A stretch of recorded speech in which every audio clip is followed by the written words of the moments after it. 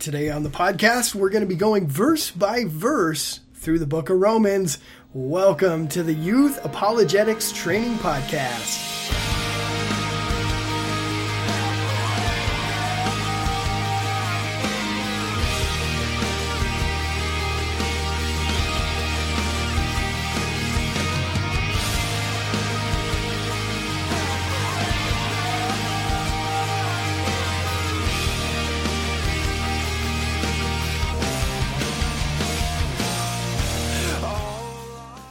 Hey friends, welcome back. So today, I had a little confusion. It was as if I was missing a podcast, and somewhere in there I had skipped ahead in the book of Romans. Well, I discovered that I really had.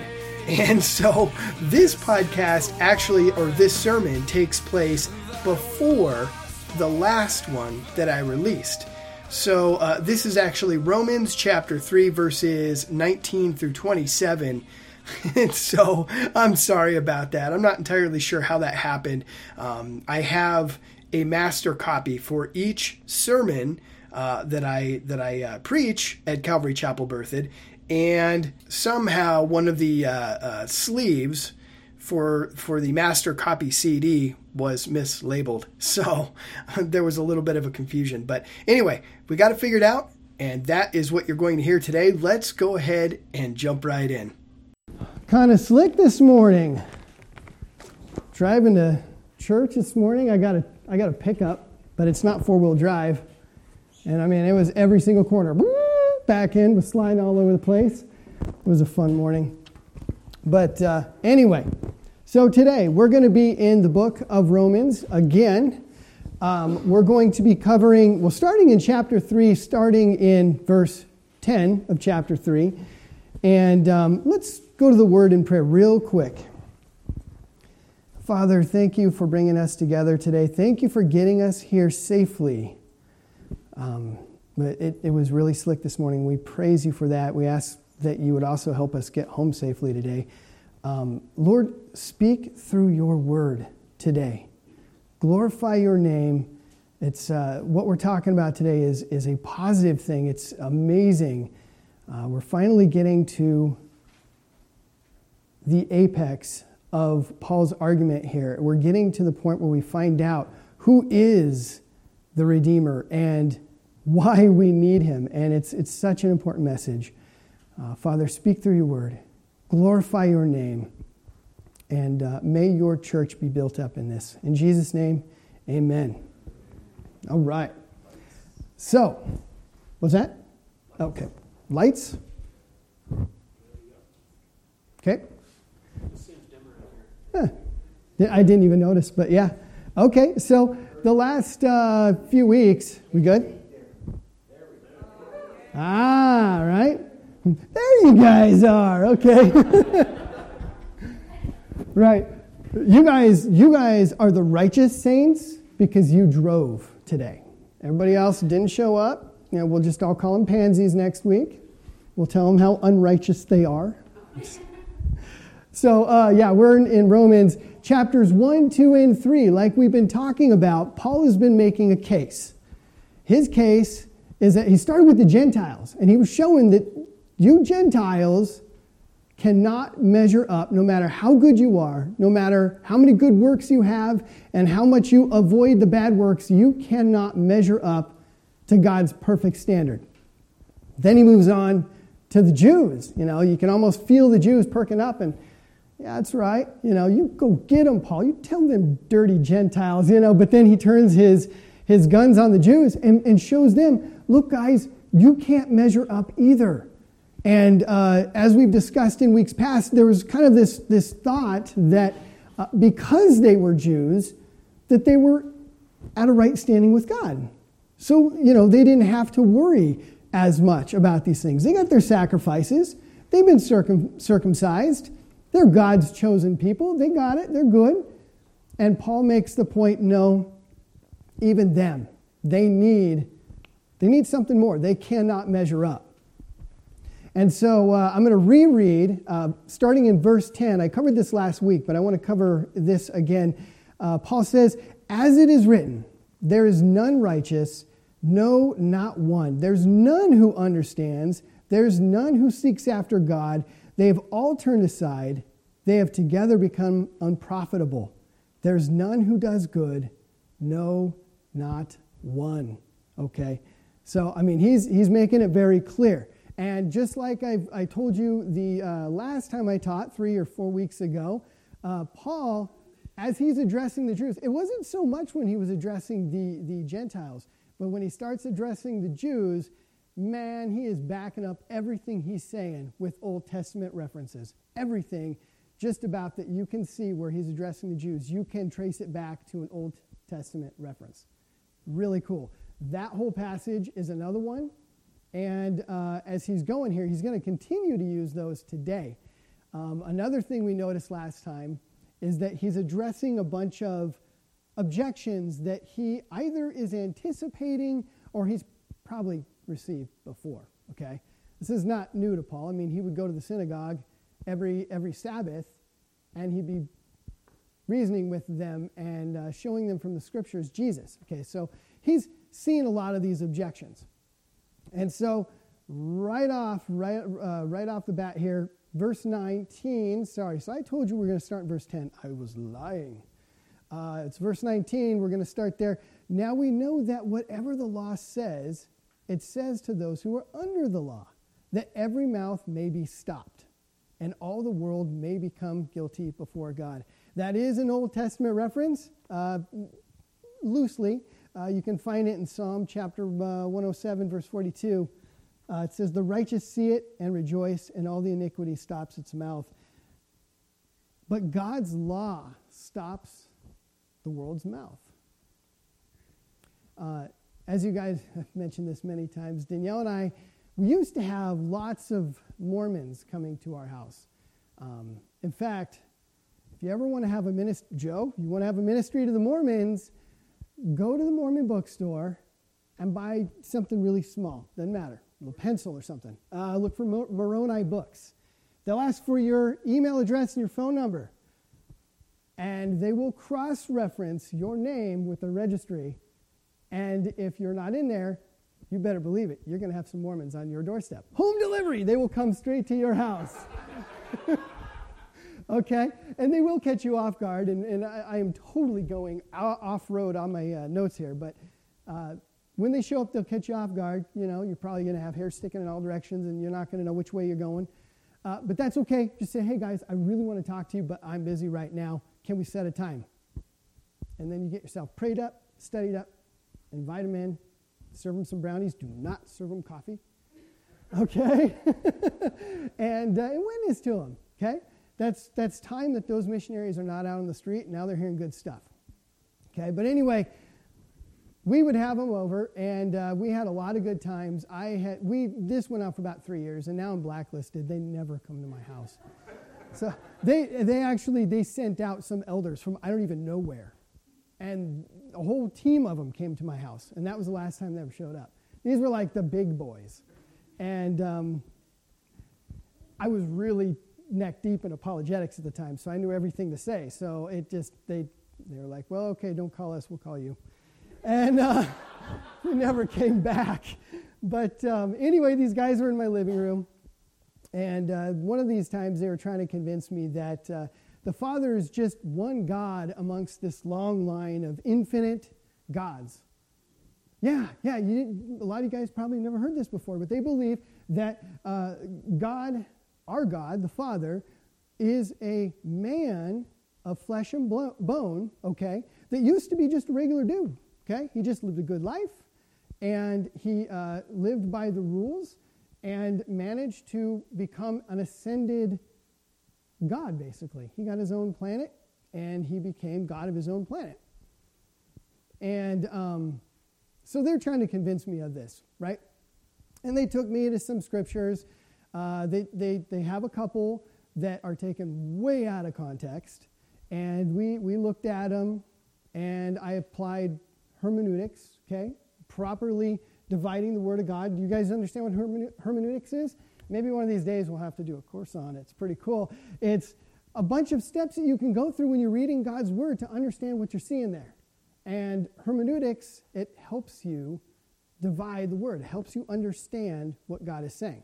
And it works for just about anything else you're reading too. But anyway, I tried to look at the passage and show them that the passage is not saying what they're saying it's saying.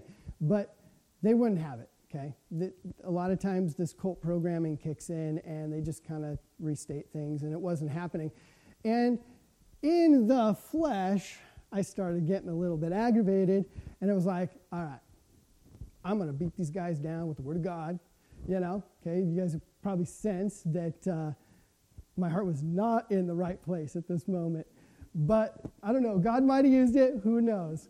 But I took them to some scriptures. And I started with Isaiah chapter 43, verse 10. And I read this to them. I said, okay, guys, I'm going to read this to you. Tell me what it means.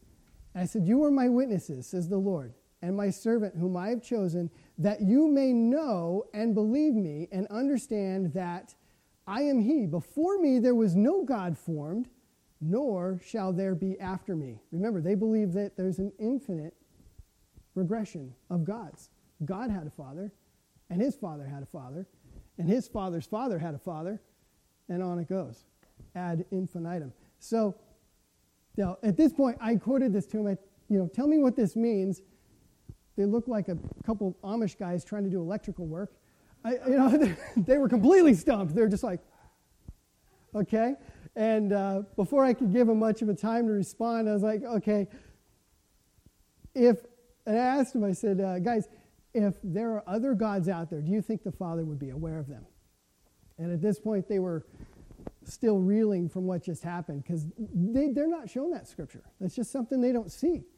And so I asked them that, and I think they could sense that a trap was coming, but they didn't know what it was. And they kind of reluctantly, they said, if there's other gods, then the Father would know about them. And then I quoted them this passage, Isaiah chapter 44, verse 8. I said, fear ye not, neither be afraid. Have I not told you from that time and have declared it? You were my witnesses. Is there a God besides me? No, there is no God. I know not any. And they were done. Okay? God's word shut their mouth. Their mouths were stopped. Now, in context here, we're talking about God's law shutting people's mouth. But it's the same idea. Like, they were completely stumped. That was pretty much the end of that visit. I didn't see that particular team of Mormons ever again. I ended up getting assigned with another team the very next week.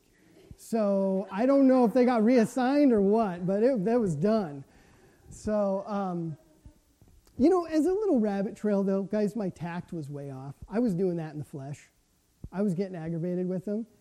Realize that when you're witnessing to people, they're going to feel your heart coming loud and clear through your words. And this is actually a huge weakness for those who study apologetics. It's a big hole that we fall into, is that we start getting this frame of mind like, I could shut anybody down. No, that's not the point. It should be to save people. It doesn't matter if you win the argument. Who cares if you won the argument? If you're not actually speaking to their soul and drawing them closer to Christ, you lose. So keep that in mind. A little side note, a little rabbit trail for you guys.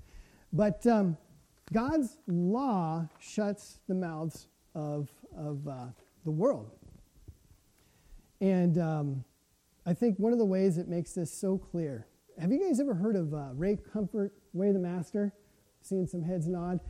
He'll go out on the street with his team of people. If you guys haven't seen this, you really got to check it out. There's literally hundreds of videos on YouTube. If you just type in Way of the Master street witnessing, hundreds of videos where they'll walk up to people on the street with a camera and a microphone, put it in their face, they'll start talking to them about whatever, it doesn't matter, kind of shoot the breeze a little bit, and then they'll swing things to the supernatural. And they'll ask them a question. Do you consider yourself a good person? And of course, everybody is like, well, yeah, of course, I'm a good person, I don't lie too often. I'm pretty nice to people. I mean, I don't kill anybody, Pretty soon they're getting as low as saying, I'm not like Hitler, And so they'll try to establish their own righteousness. And then these witnesses, these evangelists, they'll take them to the Ten Commandments. And they're like, hey, let's go to the Ten Commandments. Let's see how you measure up to God's perfect standard. And they'll ask him, have you ever told a lie? Then, of course, everybody has. Well, what does that make you? It makes you a liar. Have you ever stolen anything? Even if it's something really small? Well, of course, even you guys, everyone in this room has stolen something, right? It makes us a thief. Have you ever taken God's name in vain? Yeah, of course. I think everybody has. Have you ever looked on somebody of the opposite sex with lust in your heart? That's adultery. Okay? And then these witnesses, these evangelists will be like, if you're judged by God's perfect standard, what do you think he's going to do with you? And of course, their mouths are shut. They're stopped right in front of the camera. It's awesome to see. And, and it works. It works every time. And so, you guys got to check this out. It's a really good approach to evangelism. If you guys have never gone out there and tried to witness, or, you don't have to be on a street corner, right, witnessing. You can be with friends, family, coworkers. We're supposed to be ready at all times to give an answer. We're supposed to be out there sharing the gospel and bringing people to Christ, bearing fruit. And so that's one tactic. It's a very good one. There's a lot of other good ways, good approaches to evangelism, but that one's just a lot of fun, and it does shut the mouth of those who are listening. So anyway, moving on. So Paul's establishing here that the law does shut the mouth of the world, and he goes on, he says, train wrecked. Verse 20, therefore by the deeds of the law no flesh will be justified in his sight, for by the law is the knowledge of sin. So now we see Paul is working these Jews and Gentiles that are listening, he's moving them to the conclusion.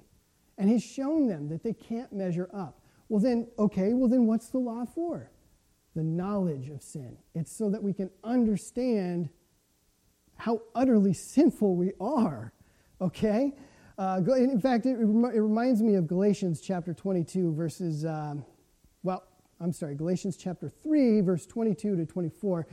But the scripture has confined all under sin, that the promise by faith in Jesus Christ might be given to those who believe. But before faith came, we were kept under guard by the law, kept for the faith, which would afterward be revealed. Therefore, the law was our tutor to bring us to Christ. Some versions say schoolmaster, to bring us to Christ, that we might be justified by faith. And so the law shows us our need for something more, because we can't do this on our own. We don't measure up. So verse 21, but now the righteousness of God apart from the law is revealed, being witnessed by the law and the prophets. And so Paul here, again, just like he's been doing repeatedly, he's bringing people, these Jews, back to the scriptures. This stuff that he's working up to a moment where he's going to deliver the most clear and concise synopsis of the gospel here in just one more verse. Okay? And so he's saying, guys, righteousness apart from the law is something that was witnessed by the law and the prophets. The law being what? First 5 books of the Bible, the Torah, okay, also known as the Pentateuch. I'll test you on this after. And the prophets, what are those? The prophets. Ezekiel, Micah, Isaiah, Daniel, Jeremiah, all those guys, Zechariah, Zedekiah, the Italian prophet Malachi. So these things were witnessed by the law and the prophets. And Paul's backing up his case. That's what he does. He's trying to establish, guys, this is something that you have seen before. This is not something new. This is something God's been slowly giving to you in types and shadows and hints and prophecies throughout the Old Testament. Your scriptures are speaking of this righteousness apart from the law. So, like I mentioned in the outline weeks ago, gosh, that's months ago now, I think I need to start one of these off again where I just go through the outline. Where are we at? What's going on? But in chapters 4 and 5, we're going to see Paul show what justification is, and he's going to illustrate it in the lives of Adam and Abraham. Really quick justification, quick test. What's that? It's a justified, never sinned before. You're justified. At the moment you trust in Christ, you are justified. Your sins have been covered, basically erased. You're not going to be, so you're saved at that moment. If you die at that moment, you're going to have heaven. Sorry, don't want to say that. And sanctification happens the moment, or I'm sorry, it's a process that you go through throughout your life where God is cleaning you up. Mixing myself up here.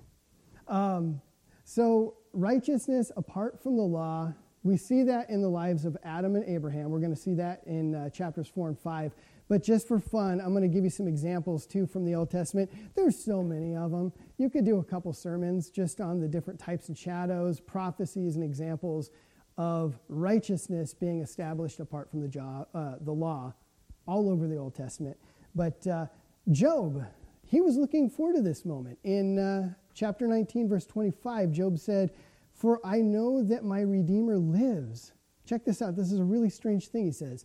"And he shall stand at last on the earth." That's pretty cool. Redeemer. Redeem. What does redeem mean? Well, I took that to Webster, and he came back to me and said, to buy back, repurchase, to get or win back, to free from what distresses or harms, to free from captivity by payment or ransom, to release from blame or debt, to free from the consequence of sin. Makes me think of somebody, right? Isaiah chapter 53, verses 5 and 6. It says, this is concerning this Redeemer, whoever he is. It says, he was wounded for our transgressions. He was bruised for our iniquities. The chastisement for our peace was upon him, and by his stripes we are healed. All we like sheep have gone astray. We've turned everyone to his own way, and the Lord has laid on him the iniquity of us all. Amen, right? Right? So even in the Old Testament, that's just a couple examples. We see that there is this Redeemer that's coming that's going to help us establish righteousness apart from the law.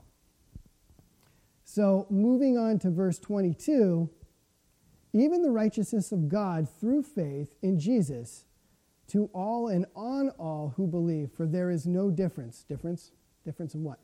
Jew and Gentile, right? He's still dealing with this issue because the Jews still kind of have this ethnic salvation concept that, has been establishing itself for over 1,000 years, right? So there is no difference. Guys, and you can say that about any people group. Nobody has any salvific advantage over another group. It doesn't matter if you're white or black or whatever. It doesn't matter if you're a male or a female. It doesn't matter what you are. We're all the same before Christ.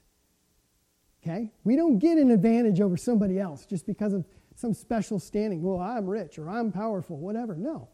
We're all the same before Christ. There is no difference. And so he goes on. And this is where he's starting to really get it, guys.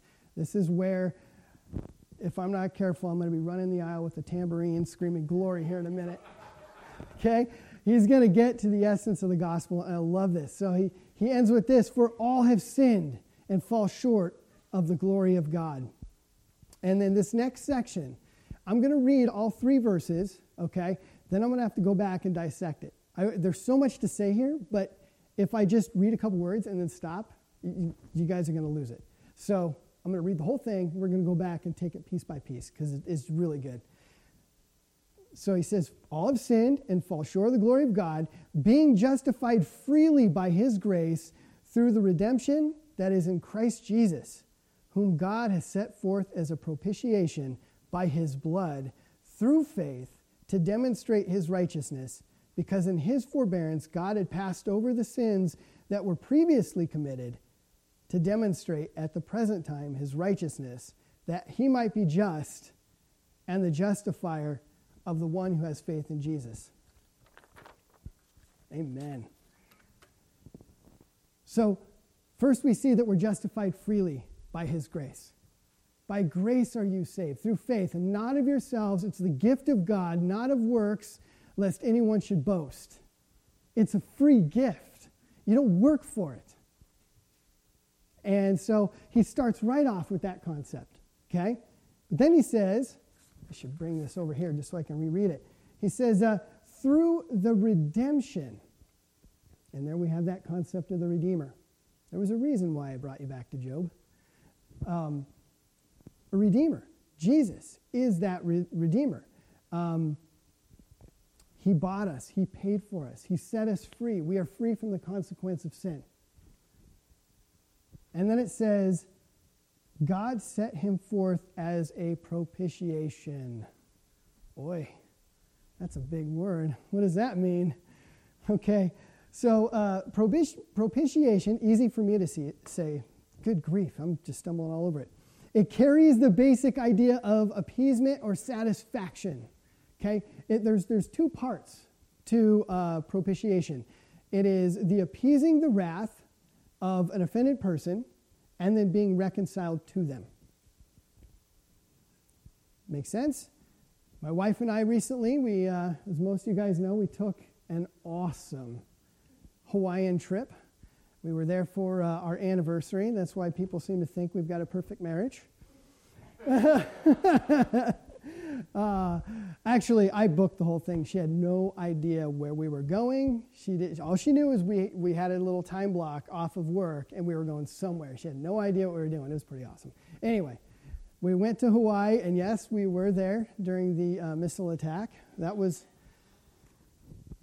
a grim 15 minutes. I'll tell you what. We got the text. Everybody else got the text, but that's not my point. So yeah, I'm sure people are going to want to know. Yeah, we were there. That was crazy. But anyway, while we were there in Hawaii, and Russ could probably tell you more about this than I could, not very many at all, but some of the people there still worship or at least acknowledge this fire goddess, Pele. And Pele supposedly is the fire goddess, so she's responsible for the volcanoes, among other things. And the volcanoes, of course, made the island, right? So across the island, there are different spots. We're at the Big Island, if you guys are wondering.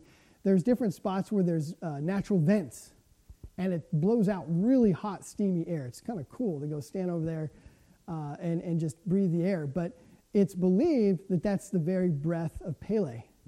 And so some people will leave offerings, little offerings for appeasement to this fire goddess, Pele.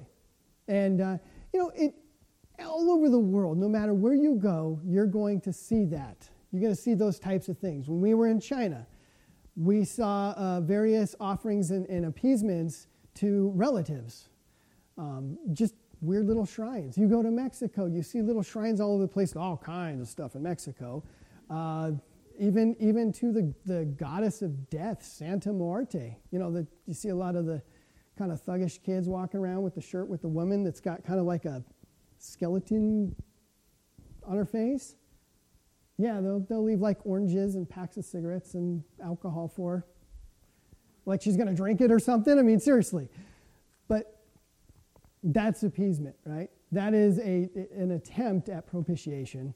But we know that none of those gods are real. But our God is real. Okay?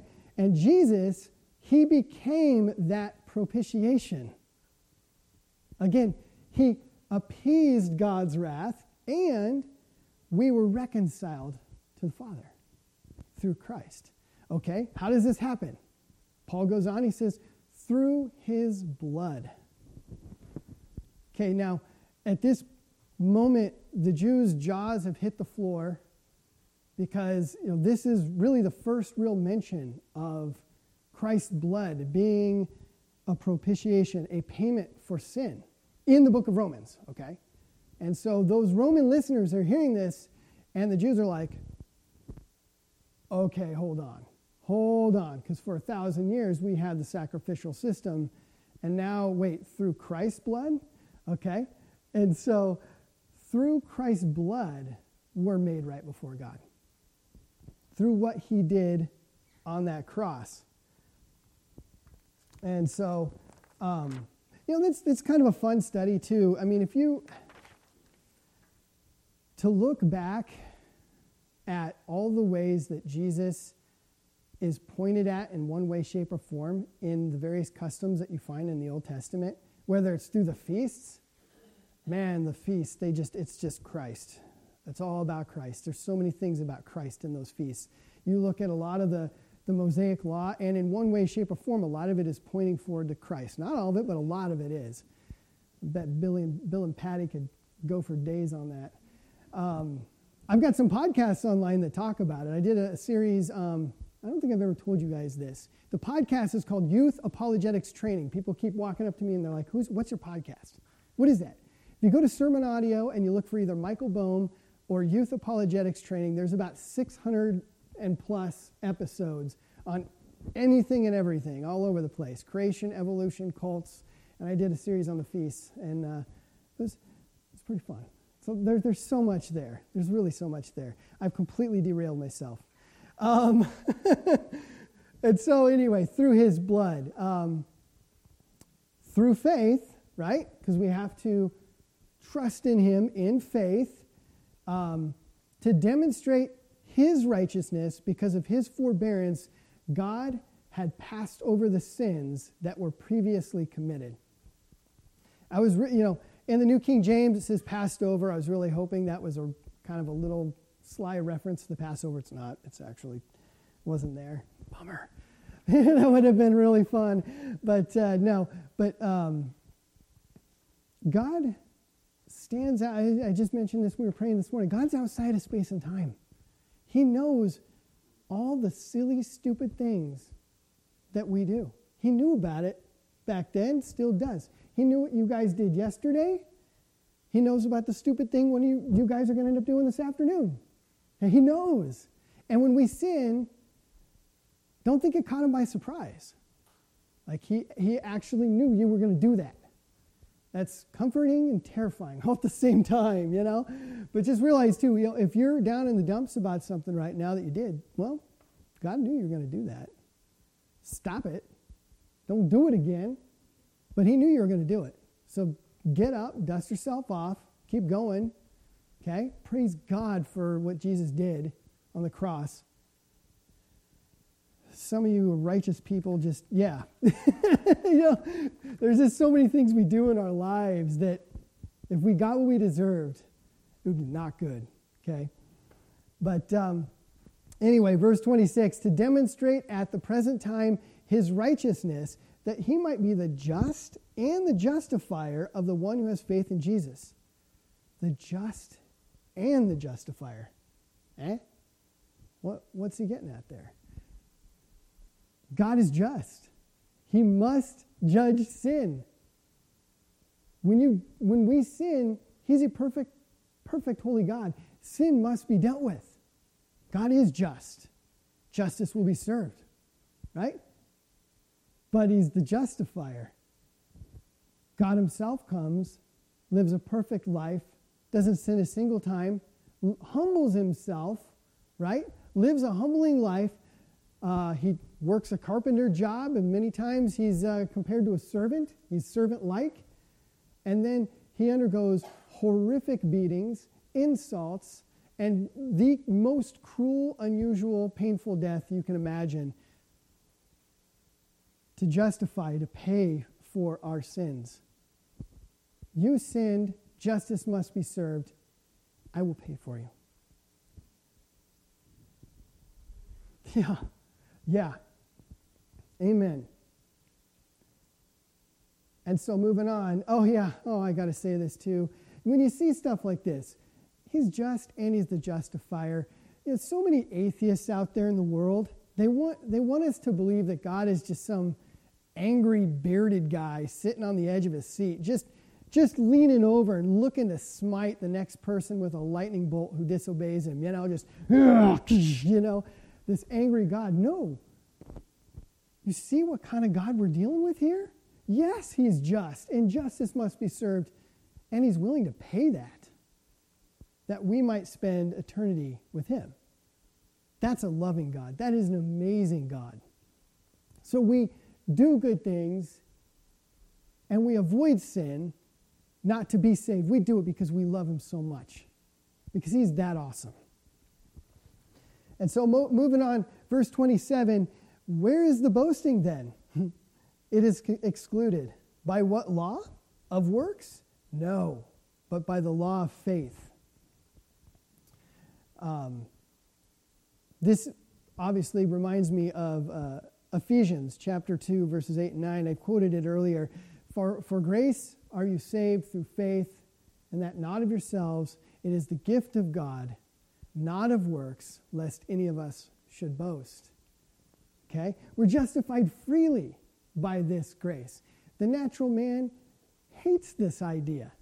Okay? We want to build ourselves up. We want to be like, yeah, look at me. I did all this. I'm the guy that had the good works. We want to be recognized for our merits. That's pride. And it's funny, justification by grace alone, it rubs people. A lot of people don't come to the faith because of this reason. Because they want me. They want people to recognize them, my merits, my awesomeness. And so we're going to finish with this verse. Therefore we conclude that a man is justified by faith apart from the deeds of the law. We're going to elaborate a lot more on that next week.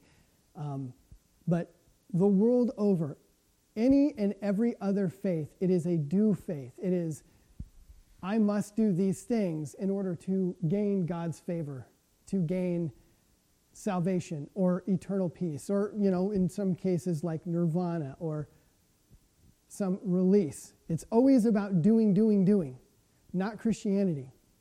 Our faith consists of a real man, not legend, a real man in real history that came at a specific prophesied time, lived a specific life that was prophesied through the texts of our Bible, and he died that we would be justified freely. Not by our own works, not by anything we could do, but by what he already did. Let's pray. Father, thank you so much. Thank you so much that you have given us this justification, that we don't work for it. It's just something you did. And we can have that for free. God, help us to still live lives that honor you with everything we do. We love you so much, and we want to bless you back. We want to please you with our very lives. God, we want to be that vessel that is fit for the Master's use. So God, work in us, change us, mold us, renew us, make us the people that you would have us to be. All right, so we'll stop right there. Guys, I'm sorry. The podcasts have not been cranking out again. I took a vacation 3 weeks back, and our last stop was France. And somewhere in France, I picked up a nasty flu or something. It's got to be a flu because it's held on for 3 weeks. I've been to the doctor 3 times. In fact, it got so severe one night, I ended up with a migraine that was by far, as far as the pain scale goes, it was a 10. This was a perfect 10. I've never experienced pain like that. It actually landed me in the hospital. So I don't know if you can hear the roughness in my voice. I am still fighting this thing. I've been through 2 rounds of antibiotics. Then yesterday I went to the doctor and got a 3rd round of antibiotics. And anybody that's been following my podcast long enough knows I hate pharmaceuticals, and I especially try to avoid antibiotics. But I've just been deathly sick. Well, the 3rd round, I had an allergic reaction to it. And so last night, I was at our church trying to install a security system, and suddenly I was covered in hives, head to foot, covered in hives, on fire. My face was bright red. My skin everywhere was bright red. I itched.